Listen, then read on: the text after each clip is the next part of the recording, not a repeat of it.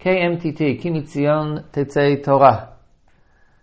KMTT, the Torah podcast. Today is Tuesday, Shiur in Parshat HaShavua. Shiur Parshat HaShavua will be given this week, as usual, by Harav Chanoch Waxman. This week, Parshat Vayeshev, I'd like to discuss the story found in Perek Lamed Chet. Perek Lamed Chet, Pasuk Aleph, begins as follows. Va'i be'eit hahi, and it wasn't that time, Vayered Yehuda me'eit achav, and Yehuda separated, literally went down from his brothers. Vayet ad ish adulami ushmo Chira, and he turned and took up a friendship with a Adulamite man whose name was Chira. And the story goes on to report how Yehuda marries a Canaanite woman named Shua, how Yehuda has 3 sons, and of course, as the story moves along, we learn of the death of 2 of Yehuda's sons, Er and Onan. Eventually, of course, Yehuda's relationship with Tamar, and finally, of course, at the very end of the Perek, 28 psukim or so later, we're told the story of the birth of the last of Yehuda's 2 sons, the birth of Peretz and Zarach. Now, the story of Yehuda's separation from his brothers, the story of Yehuda's family, of his relationship with Tamar, this Perek is often colloquially referred to as the story of Yehuda and Tamar, is of course interesting in as of itself. But we may be well justified in asking, what is the purpose of including this story in the Torah at this point? And I think a way to formulate the question really is as a thematic question. And what I mean by that is, how does the story fit into the surrounding material? And I think we may note that at first glance it seems rather obvious to us that on the thematic plane, the story of Yehuda's family, of the trials of Yehuda and Tamar, does not necessarily fit into the larger surrounding material of the Torah at this point. And to get a grasp on this, what I'd like to do is to go back to the beginning of this week's Parsha, to the first few verses of Parshat Vayeshev. If we take a look there, Perek Lamed Zayin, Pasuk Aleph, tells us as follows. Vayeshev Yaakov be'eretz Migurei Aviv be'eretz Canaan, and Yaakov dwelt in the land that his fathers had sojourned in or dwelt in the land of Canaan. And the Torah goes on, Perek Lamed Zayin, Pasuk Bet, Ele Toldot Yaakov, Yosef ben Shvat Asar Shana, etc. At this point, after Yaakov has settled in the land of his forefathers, so to speak, the story of the life of Yaakov comes to an end, one might even say, and we move on to the story of the 4th generation, to the story of Yosef and his brothers. And the story goes on to detail for us the sibling rivalry between the brothers, the Mechirat Yosef, the selling of Yosef, the fact that Yosef winds up in Mitzrayim, and of course eventually the Rav and the way that the brothers come to Mitzrayim, and the eventual reconciliation between Yosef and his brothers, way deep in Parshat Vayigash, all the way in Perek Memhei, approximately 8 prakim later. And in fact, more or less, the story of the Torah from Perek Lamed Zayin through Perek Memhei might be thought of as the story of Yosef and his brothers, their rivalry, their separation, and their eventual reconciliation in Parshat Vayigash. Alternatively, if we don't really want to think of this as a story of sibling rivalry culminating in the Mechirat Yosef and the eventual reconciliation, we think of this as a story as to how Yaakov's family, the nascent entity of Klal Yisrael, eventually winds up down in Mitzrayim, moving towards fulfillment of Brit Pen HaBetarim and enslavement in Egypt. It is the complex and twisted story, the interaction of human initiative and divine providence, which eventually leads somehow or another to the entire family winding up down in Egypt, and eventually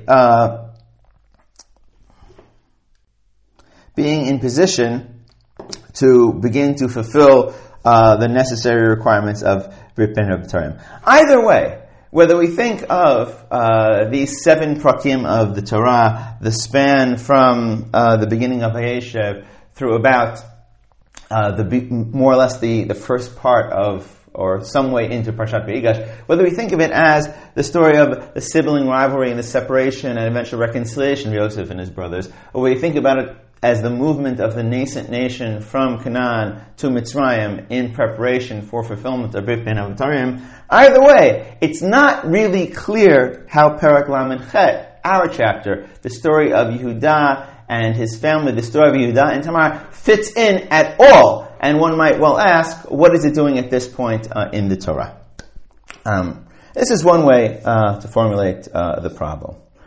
Now, another way to formulate the problem, one which I've learned from Ibn Ezra, is far more technical, far more literary on some plane, but yet nevertheless interesting. What I'd like to do is take a look at the verse immediately preceding Perek Lamed Chet, as well as the verse immediately following Perek Lamed Chet.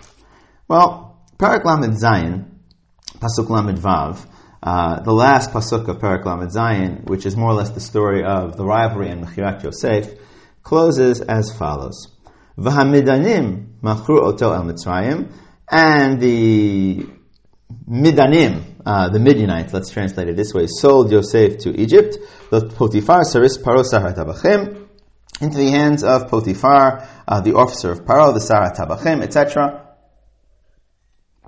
So we have here the fact that Yosef is sold to Mitzrayim, he's sold to Potiphar, Sar HaTabachim, etc. If we jump forward to the pasuk following Perek Lamed Chet, to Perek Lamed Tet, pasuk Aleph, the Torah there tells us as follows: V'Yosef hurad Mitzrayima, and Yosef was taken down to Egypt. V'Yekneu Potiphar Sris Paro Sar HaTabachim Ish Mitzri, etc., etc., etc. In other words, we have here a kind of natural continuation of Perek Lamed Chet, pasuk Lamed Vav. We have the fact that Yosef is taken down to Mitzrayim and is given over to Potiphar Saris Paro Sar HaTabachim. As Ibn Ezra succinctly puts it, V'lama Hiskir HaKatuv Zot HaParsha, in reference to Perek Lamed Chet, which intervenes between the 2 psukim I just read. Why did the Torah mention this Parsha b'makom hazeh in this place?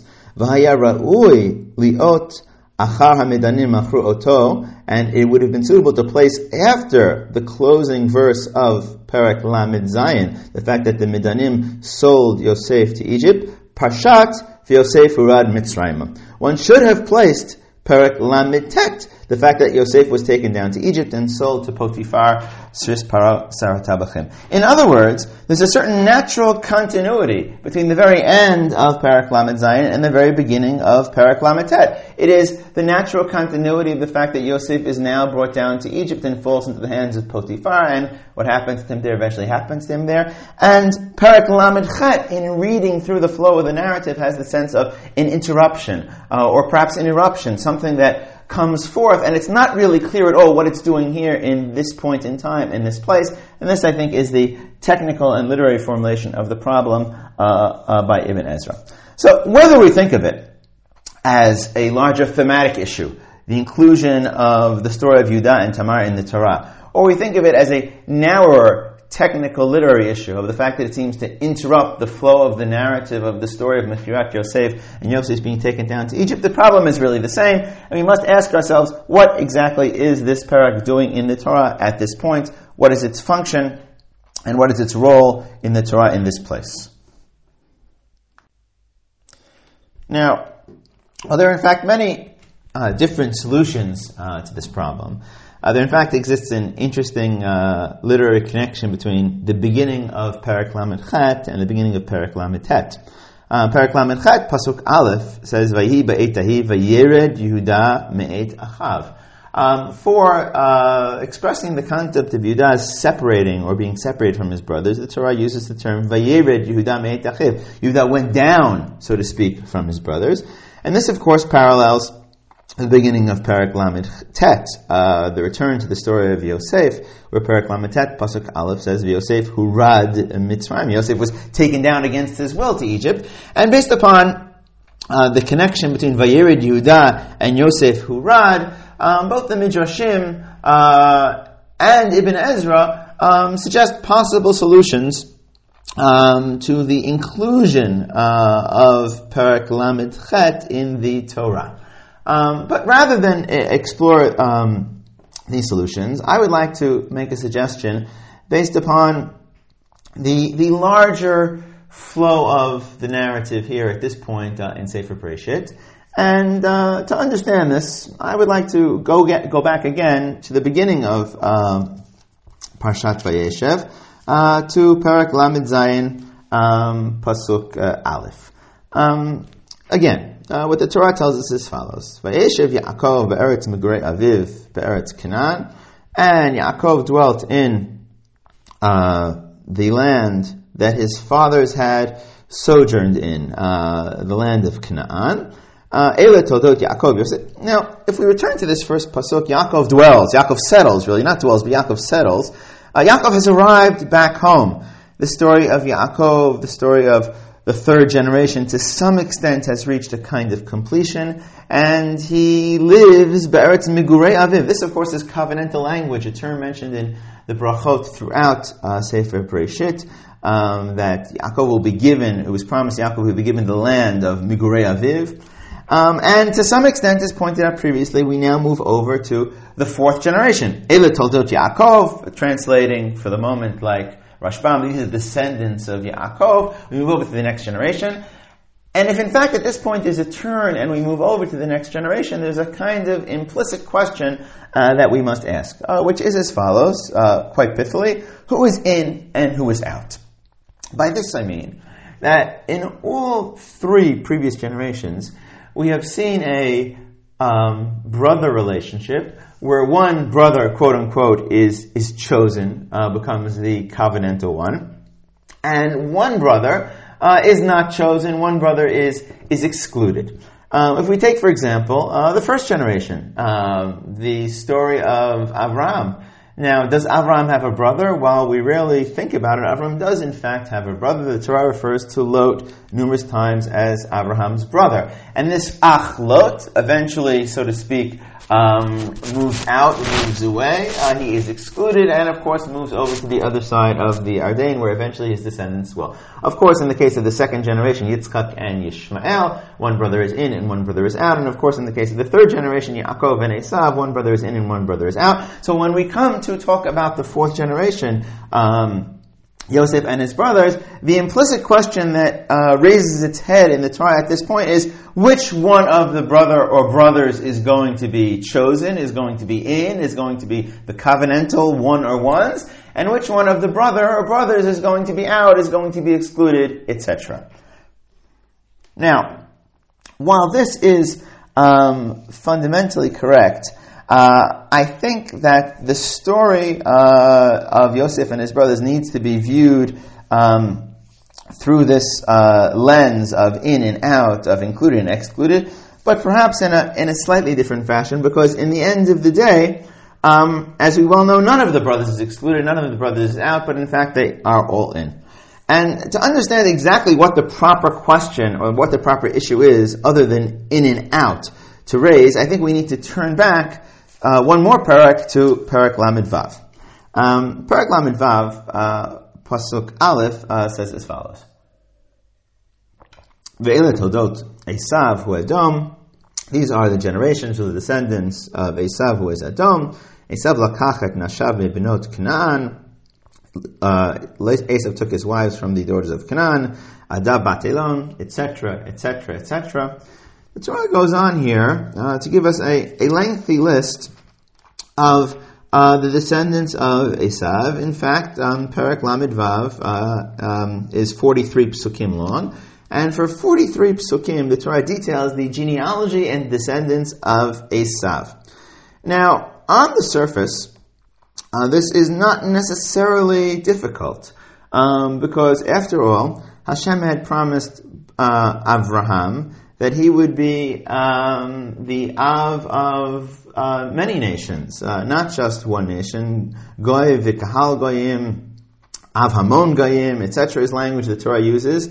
And here the Torah reports the genealogy of the nation of Esav, Similar to the way that the Torah reports the genealogy of the nation of Yishmael. And this is part of the Torah's witnessing to the accomplishment of the divine promise made to Abraham, that he will be the father of many nations. Yet I think there is something more to it than this. Because if we take a look further on in Perek Lamed Vav, as part of the genealogy of Esav, the Torah says the following in Perek Lamed Vav, Pasuk Lamed Aleph. Ve'ela ha'melachim asher malchu be'eretz Edom lifnei melach melech livnei Yisrael. And these are the kings that ruled, that were kings in the land of Edom before a king ruled for the Bnei Yisrael. Pasuk Lamed Bet. The Torah goes on to have a long list of the kings of Edom that ruled in Edom before any king ever ruled in Israel.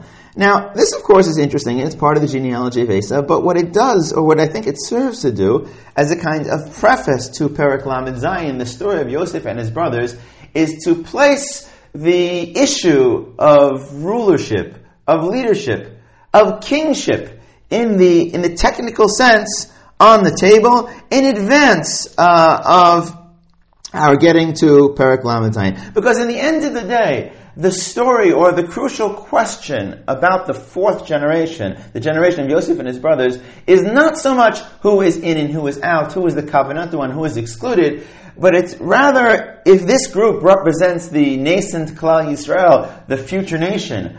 They are in fact the proto-nation. The question or the crucial issue is who is going to be the leader, who is going to be the ruler, from which group or subgroup will the kings of Israel one day descend, and the introduction of kingship into the genealogy of Esav serves as an introduction to Perek Lamed Zayin and to the crucial question of rulership and kingship in Perek Lamed Zayin, the story of Yosef and his brothers.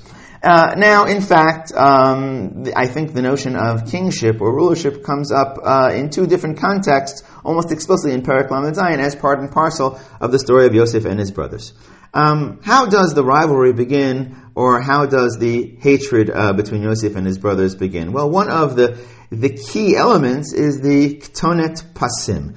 Perek Lamed Zayin, Pasuk Gimel, tells us as follows: Yisrael ahav et Yosef mikol banav, Ki ben zkunim hulo.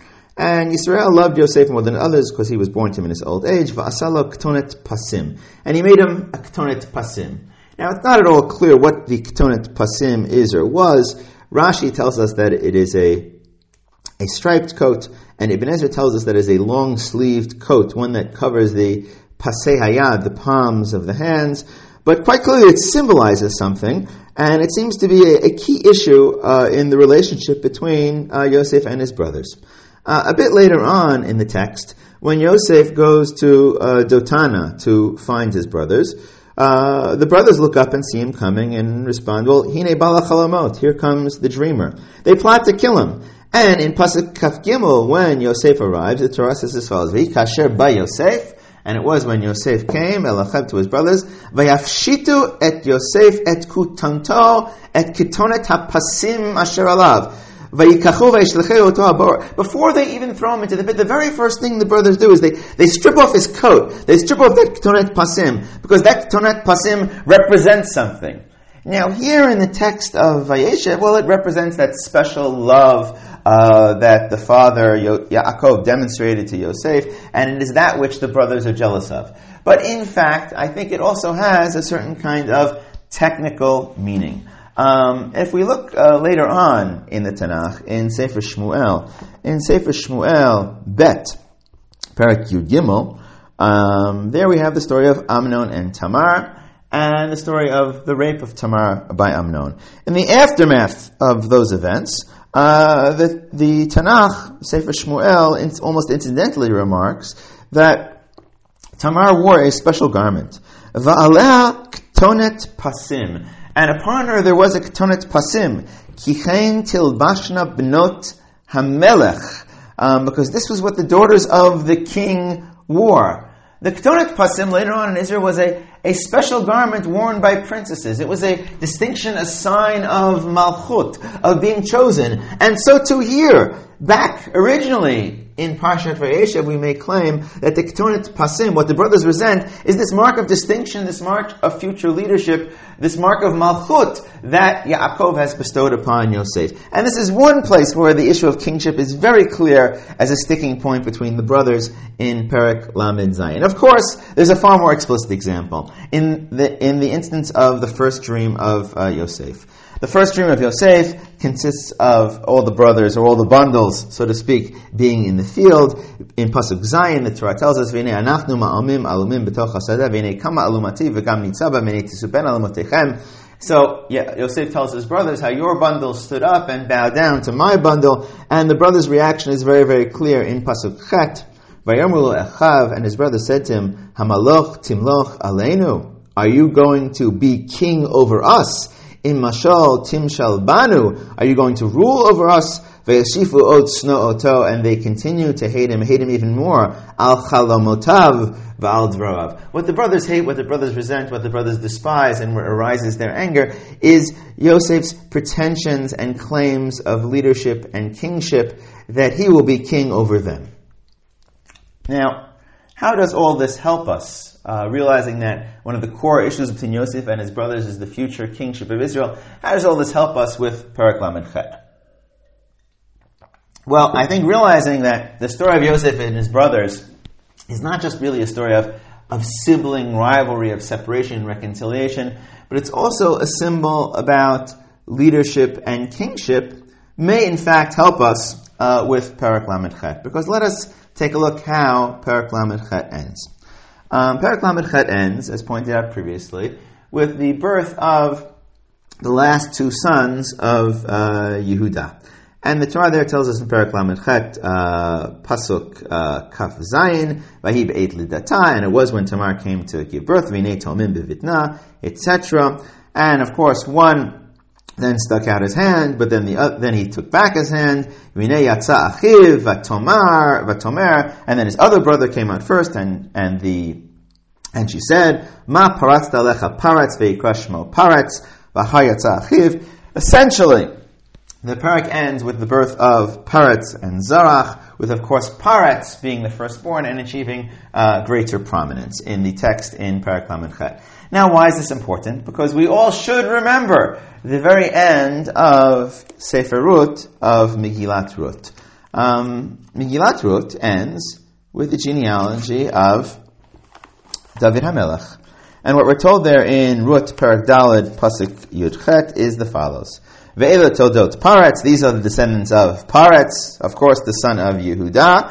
Paretz holidit Chetzron, the Chetzron holidit Ram, etc. And then a bit further on, a few psukim later on, in Pasuk Kaf Aleph, V'samon holidit Boaz, Boaz holidit Oved, Oved holidit Yishai, Vishad holidit David. David, the future king of Israel, the future rightful king of Israel, is descendant from Boaz, a central character in Megillat Ruth, who is of course descended from Paretz, the son of Yehuda. So I think on some level, it is no surprise that if the larger narrative of Yosef and his brothers is about leadership and the future kingship of Israel, part and parcel, or in the end, as part of that narrative, we are told, Perek Lamed Chet, the story of the birth of Paretz, who eventually from him descends David, the future king of Israel. And on some level, it is kind of fitting that regarding the character Yehuda, that Yaakov says, La Yosur Shevet mi Yehuda, later on in the Brachot and Sefer Bereshit, that the staff of leadership will never be removed from Yehuda, that the one who is said to be the future leader, here we are told about the bridge between Yehuda on the one hand, and eventually through the means of Paretz, the bridge between Yehuda and David, the future king of Israel. And on some level, it fits into the larger narrative here about kingship and leadership. And perhaps this to some extent explains the presence of Perek Lamed Chet here at this point in Sefer Bereshit. Now, while I think this is basically correct, I think there is much that could be added to it. And I would like to make a linguistic point, something about thematic connections between Perek Lamed Chet and the surrounding material. A point which I think eventually will bring us back to the same idea of kingship, but perhaps in a slightly different way. And to do this, I'd like to look at some of the text of Perek Lamed Chet, perhaps at the climax, to some extent, of Perek Lamed Chet, the high point in the drama of the story of Yehuda and Tamar. As we well know, Tamar becomes pregnant by Yehuda after pretending to be a zonah on the road. Eventually, Yehuda is informed that Tamar has become pregnant, and Yehuda's reaction is quick and to the point. In Perek Lamed Chet, Pasuk Kaf Daled, the Torah tells us as follows: Vayomer Yehuda hotziuha v'tisaref. Yehuda peremptorily sentences Tamar to death. Let her be taken out and be burnt. And then the Torah tells us as follows in Pasuk Kaf He. He mut'et v'hi shalcha el chamiha. She was being taken out, and she sent to her father-in-law Leimar leish asher ele lo anochi hara. It is by the man who these belong to that I have become pregnant. Vatoma, and she said, Haker na, recognize l'mi hachotemet v'haptilim v'hamata ela. Who does this seal, this cord, and this staff belong to? Pasuk Kavav, verse 26. Vayaker Yehuda. Vayomet tzedka mimeni, she is more righteous than I am, she is right, I am wrong, ki al kein lo natati ala Sheila b'ni, etc. Because I did not give her to Sheila, my third son, for the process of Yibum, to be married, therefore she has done the right thing, she is more righteous than I, because if she did not have Sheila as a husband, she should have myself, Yehuda, who would be next in line, and she is more righteous than I. Now, to sum this up, what happens here in the text is Tamar sends, she is sholachat, a group of particular objects. She claims hakerna, she demands that Yehuda recognize, and then we're told Vayaka Yehuda does in fact recognize, Vayomer tzedka mimeni. Now, before exploring how this language parallels something that has previously appeared in the text of Sefer Bereshit, I think it is important to think about the dynamics of the story at this point.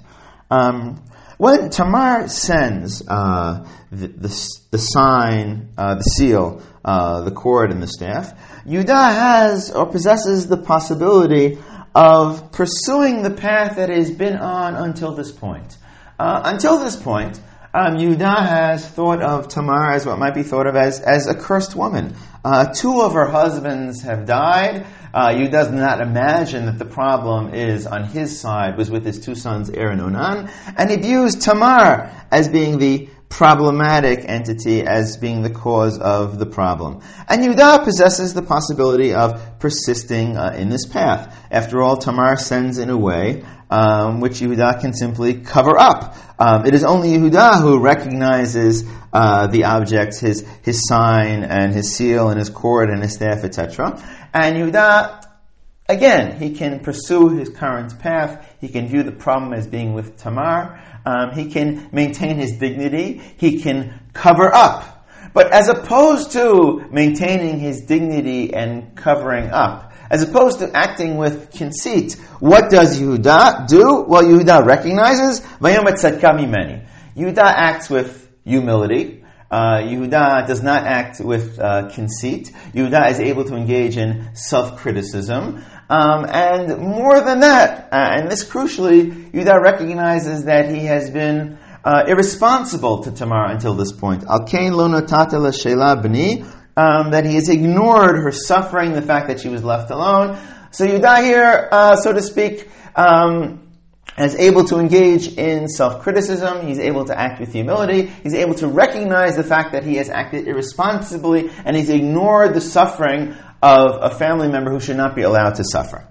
Now, why is this all important? Because I think this language projects back into the previous parak in a very, very important way. Let us go back to Perek Lamed Zayin, Pasuk Lamed Aleph, where I think we begin to find very, very similar language. After the brothers sell Yosef, the Torah tells us as follows: Perek Lamed Zayin, Pasuk Lamed Aleph, Vayichu et Ketonet Yosef, and they took the coat of Yosef, Yishchatu Seirizim, they slaughtered his Seirizim, Vayitpalu et Ketonet Badam, they dipped the coat in the blood. Vayishalchu et ketonet hapasim, and they sent the ketonet pasim, vayaviel al avim, and it was brought to their father. Zot matzanu. This we found. Haker na ketonet bincha hi imlo. It is exactly the same language that we find later on in Parak Lamed Chet, Vayishalchu, the sending, the demand for hakerna, the demand to recognize. Pasuk Lamed Gimel, Vayakira, Vayomer Ketonet B'ni Chayarach. Of course, Yaakov recognizes. So this three-part complex of the shiluchin, the sending of a particular object, the demand for hakerna, the demand for recognition, and eventually the recognition by the person that the object is sent to occurs in both prakim, both in Parak Lamed Tet and Parak Lamed Chet. To some extent, the way I referred to this before, that the language of shiluchin and hakerna projects back into Parak Lamed Chet, into Parak Lamed Zayin. Well, what is the connection? I think on the thematic plane, you have here the connection of opposites. And to understand this, we need to go a bit further back in the text of Parak Lamed Zayin, and to think exactly about what happens in Mechirat Yosef. So going back to Parak Lamed Zayin, Pasuk Kaf Daled, we're told as follows: Vayikachahu vayashlicheu oto haborav habor rik ein bo mayim. And they took Yosef and they threw him into the pit, and the pit was empty; it had no water. So Yosef was now in a difficult situation. He was certainly thirsty at the very least. And later on, actually, in Parshat Miketz, through the brothers' quasi-confession when they do not realize that Yosef is listening in on them, we learn that Yosef was in fact in danger of his life, and he cried out for his life to be spared. But the brothers ignore Yosef's thirst, or they ignore his suffering, and Pasuk Kafei tells us, Vayeshu le'echol lechem. They sat down to eat. While their brother is starving and thirsty in the pit, they sit down to eat. Then, after they see the caravan of Ishmaelim coming along, Pasuk Kavav, Yehuda speaks, and here his words are representative of the brothers' attitude overall. Vayomer Yehuda elechav, and Yehuda said to his brothers, Ma betza ki narog et achinu. There is no profit in killing our brother, v'chisinu et damo, and covering his blood. L'chuvenim krenu li'Ishmaelim. Let us go sell him to the Ishmaelim. So at least our poor suffering brother, and while they're enjoying their meal, they plot, well, let's sell him. At least let's make a bit of profit off of this. We might say that the attitude of Yehuda to his suffering brother is not optimal, to say the very least, and the attitude of the brothers overall to Yosef is not optimal, to say at the very least. It ignores his suffering, and it is inherently irresponsible on some plane at the very least.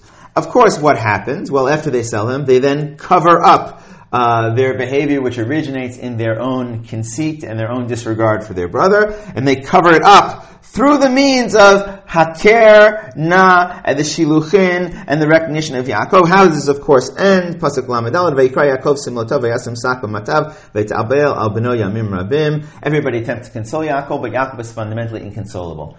So we have here a kind of complex of, we might think of it as a complex of haughtiness, irresponsibility, lack of concern for the suffering of the family members, whether it be Yaakov or whether it be Yosef, a lack of thought of the consequences of what effect the Mechirat Yosef would have upon Yaakov, and that is what happens in Parak Lamed Zayin. I would like to suggest that on some level all of this begins to reverse itself in the second occurrence of Shiluchin and Hakerna, which is found in Parak Lamed Chet. At the moment when Tamar sends the objects to Yehuda and says Hakerna, and Yehuda responds, Tzadka mimeni, Yehuda begins to be able to act with humility, without conceit, to see that the other side might in fact be right, to act with self-criticism, to learn that until now he has acted irresponsibly to his family members, that he has been disregardful of the suffering of his family members. In other words, in the story of Yehuda and Tamar, Yehuda acts, or begins to act, exactly the opposite of how he acted in the story of Mechirat Yosef, and this is a very, very crucial connection. Now, to wrap this up, we have to realize that the language of Parak Lamed Chet projects not just backward into Parak Lamed Zayin, but also, we might say, forward into something that happens near the end of the story of Yosef and his brothers, to some of the events later on at the end of Parshat Miketz and the beginning of Parshat Vayigash. Now, to understand this, we have to realize that these objects, the chotemet, the ptilim, and the mateh, the seal, the cord and the stick of Yehuda are also known in another way in Perek Lamed Chet. If we go back to Perek Lamed Chet, Pasuk Zayin, chapter 38, verse 17, there we have a report in the Torah of the deal made between Yehuda and Tamar, and Yehuda agrees to send the Gdi Izim as payment, and then Tamar responds as follows in Lamed Chet Yud Chet, Vatomer im titein eravon ad shalchecha. Give me some sort of guarantee or guarantor until you send the promised payment. Pasuk Yud Chet, Vayomer ma eravon asher etein lach. What is the guarantee that I should give you? Vatomer, and she said, Chotamcha uptilecha umatcha asher biyadecha vayitein la, etc. So these objects, the chotem, the ptila, and the mateh, are known as an eravon, as a guarantee or a guarantor, and of course, they play a key role in the continuation of the story. Now, this language of eravon is in fact a kind of interesting term. It's a relatively rare term in Sefer Bereshit. Interestingly enough, it occurs later on in the story of Yosef and his brothers in two very important contexts. The first is in Perek Mem Gimel. Perek Mem Gimel reports to us the fact that Yosef, that Yaakov and his sons have reached the breaking point. And Yaakov requests of his sons to go back to Mitzrayim and to bring back more food. Of course, the brothers respond that they cannot because they have to bring Binyamin. Yaakov refuses Reuven's offer to have his two sons die if something happens to Binyamin. And then in Perek Mem Gimel, Pasuk Hey, the Torah says as follows: V'yomer Yehuda Yisrael aviv shilcha nariti, send the boy with me. And then moving on in Pasuk Tet, he says as follows: Anochi erveno, I will guarantee him. Miadi tivakshenu, from my hand you can request him. Im lo haviotiv elecha, if I do not bring him back to you, v'tzaktiv lefanecha, and present him in front of you, v'chatati lecha kol yamim. Basically, what Yehuda says, using the term aravut, mutual responsibility, guarantee, guarantor, the term used back in the story of Perek Lamed Chet, I will be responsible. I will be the guarantor, and it's a personal promise that Yehuda makes to his father that I am personally responsible. Fascinatingly enough, this language plays a key, this term, eravon or arevut, plays a key role in the very, very final conversation between Yehuda and Yosef, right before Yosef reveals himself and reconciliation is achieved in the story. In Perek Mem Daled, Pasuk Lamed Bet, Yehuda says as follows: Ki avdecha arav etanara mi'imavi. Your servant, i.e. myself, Yehuda, has been a guarantor or become a guarantor for the lad from my father. Lemar im lo avienu alecha v'chatati la'avi kol yamim. I will have sinned to my father all of my days. V'ata yeshev na avdecha tachat hanar eved ladoni. Yehuda is willing to present himself instead of Binyamin. V'anar ya'el emachav ki eich ale alavi v'anar enenu iti pen areh bara asher yimtza atavi. How can I go up to my father lest I see the suffering that my father, what would happen to my father? Yehuda here expresses at the key moment, at the climax of the entire story, the idea of responsibility, responsibility for family members, contained in the term arevut, guarantor or responsibility. He says, I cannot deal with acting irresponsibly towards Binyamin or towards my father. I cannot deal with seeing the suffering of either Binyamin or their father. And it's exactly at that moment when Yehuda demonstrates these midot, these character attributes, that's when the story reaches a conclusion. The very next verse, Perek Mem Hey, Pasuk Aleph, V'yalcho Yosef l'tapek, that's when Yosef reveals himself. In other words, when the tikkun, when the repair of those elements demonstrated in Mechirat Yosef, the irresponsibility, the lack of concern for the suffering of the brother-father, are repaired by Yehuda here at the very end of the story, that's when the story comes to its climax, that's when the story comes to its conclusion. And what plays a key role in all of this? I'd like to suggest Perek Lamed Chet. It's in that story, the story of Eravon, which projects forward, and the story of Haker and Shiluchin that projects back, that Yehuda begins to learn about seeing the other side, begins to learn about concern for the suffering, begins to learn about responsibility. And in his ability to say tzadka mimeni, Yehuda begins to move towards the point in Parak Lamed Chet where reconciliation can eventually be achieved. I would just like to close by bringing this all back to the question of Malchut, to the question of kingship, because I think the two suggestions I have made are in some very interesting way interconnected. Parak Yud Zayin in Sefer Dvarim gives us a whole long list of requirements for the king of Israel, what the Melech must do in Parshat. It is Parshat HaMelech. And to some extent, the way the Parsha concludes is with Pasuk Kaf. Pasuk Kaf, Parak Yud Zayin, Pasuk Kaf, and Dvarim says as follows. Why must the king do all these things?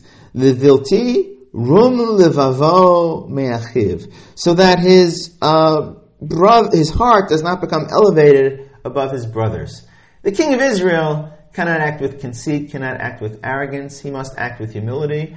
He must be able to engage in self-criticism. He must act responsibly for others, and he must be concerned with the suffering of his brothers. His heart cannot be elevated. I'd like to suggest that Yehuda is suited to be the father of the future kings of Israel. Why is it that Peretz and David descend from him? Because here in Parak Lamed Chet, he begins to learn this lesson of Vilti Rum Levavo Me'achav, and it's through Yehuda's understanding that his heart cannot be elevated above his brothers, of his learning to act responsibly and can be concerned for the suffering of others, that he is privileged to be the father of the future kings of Israel.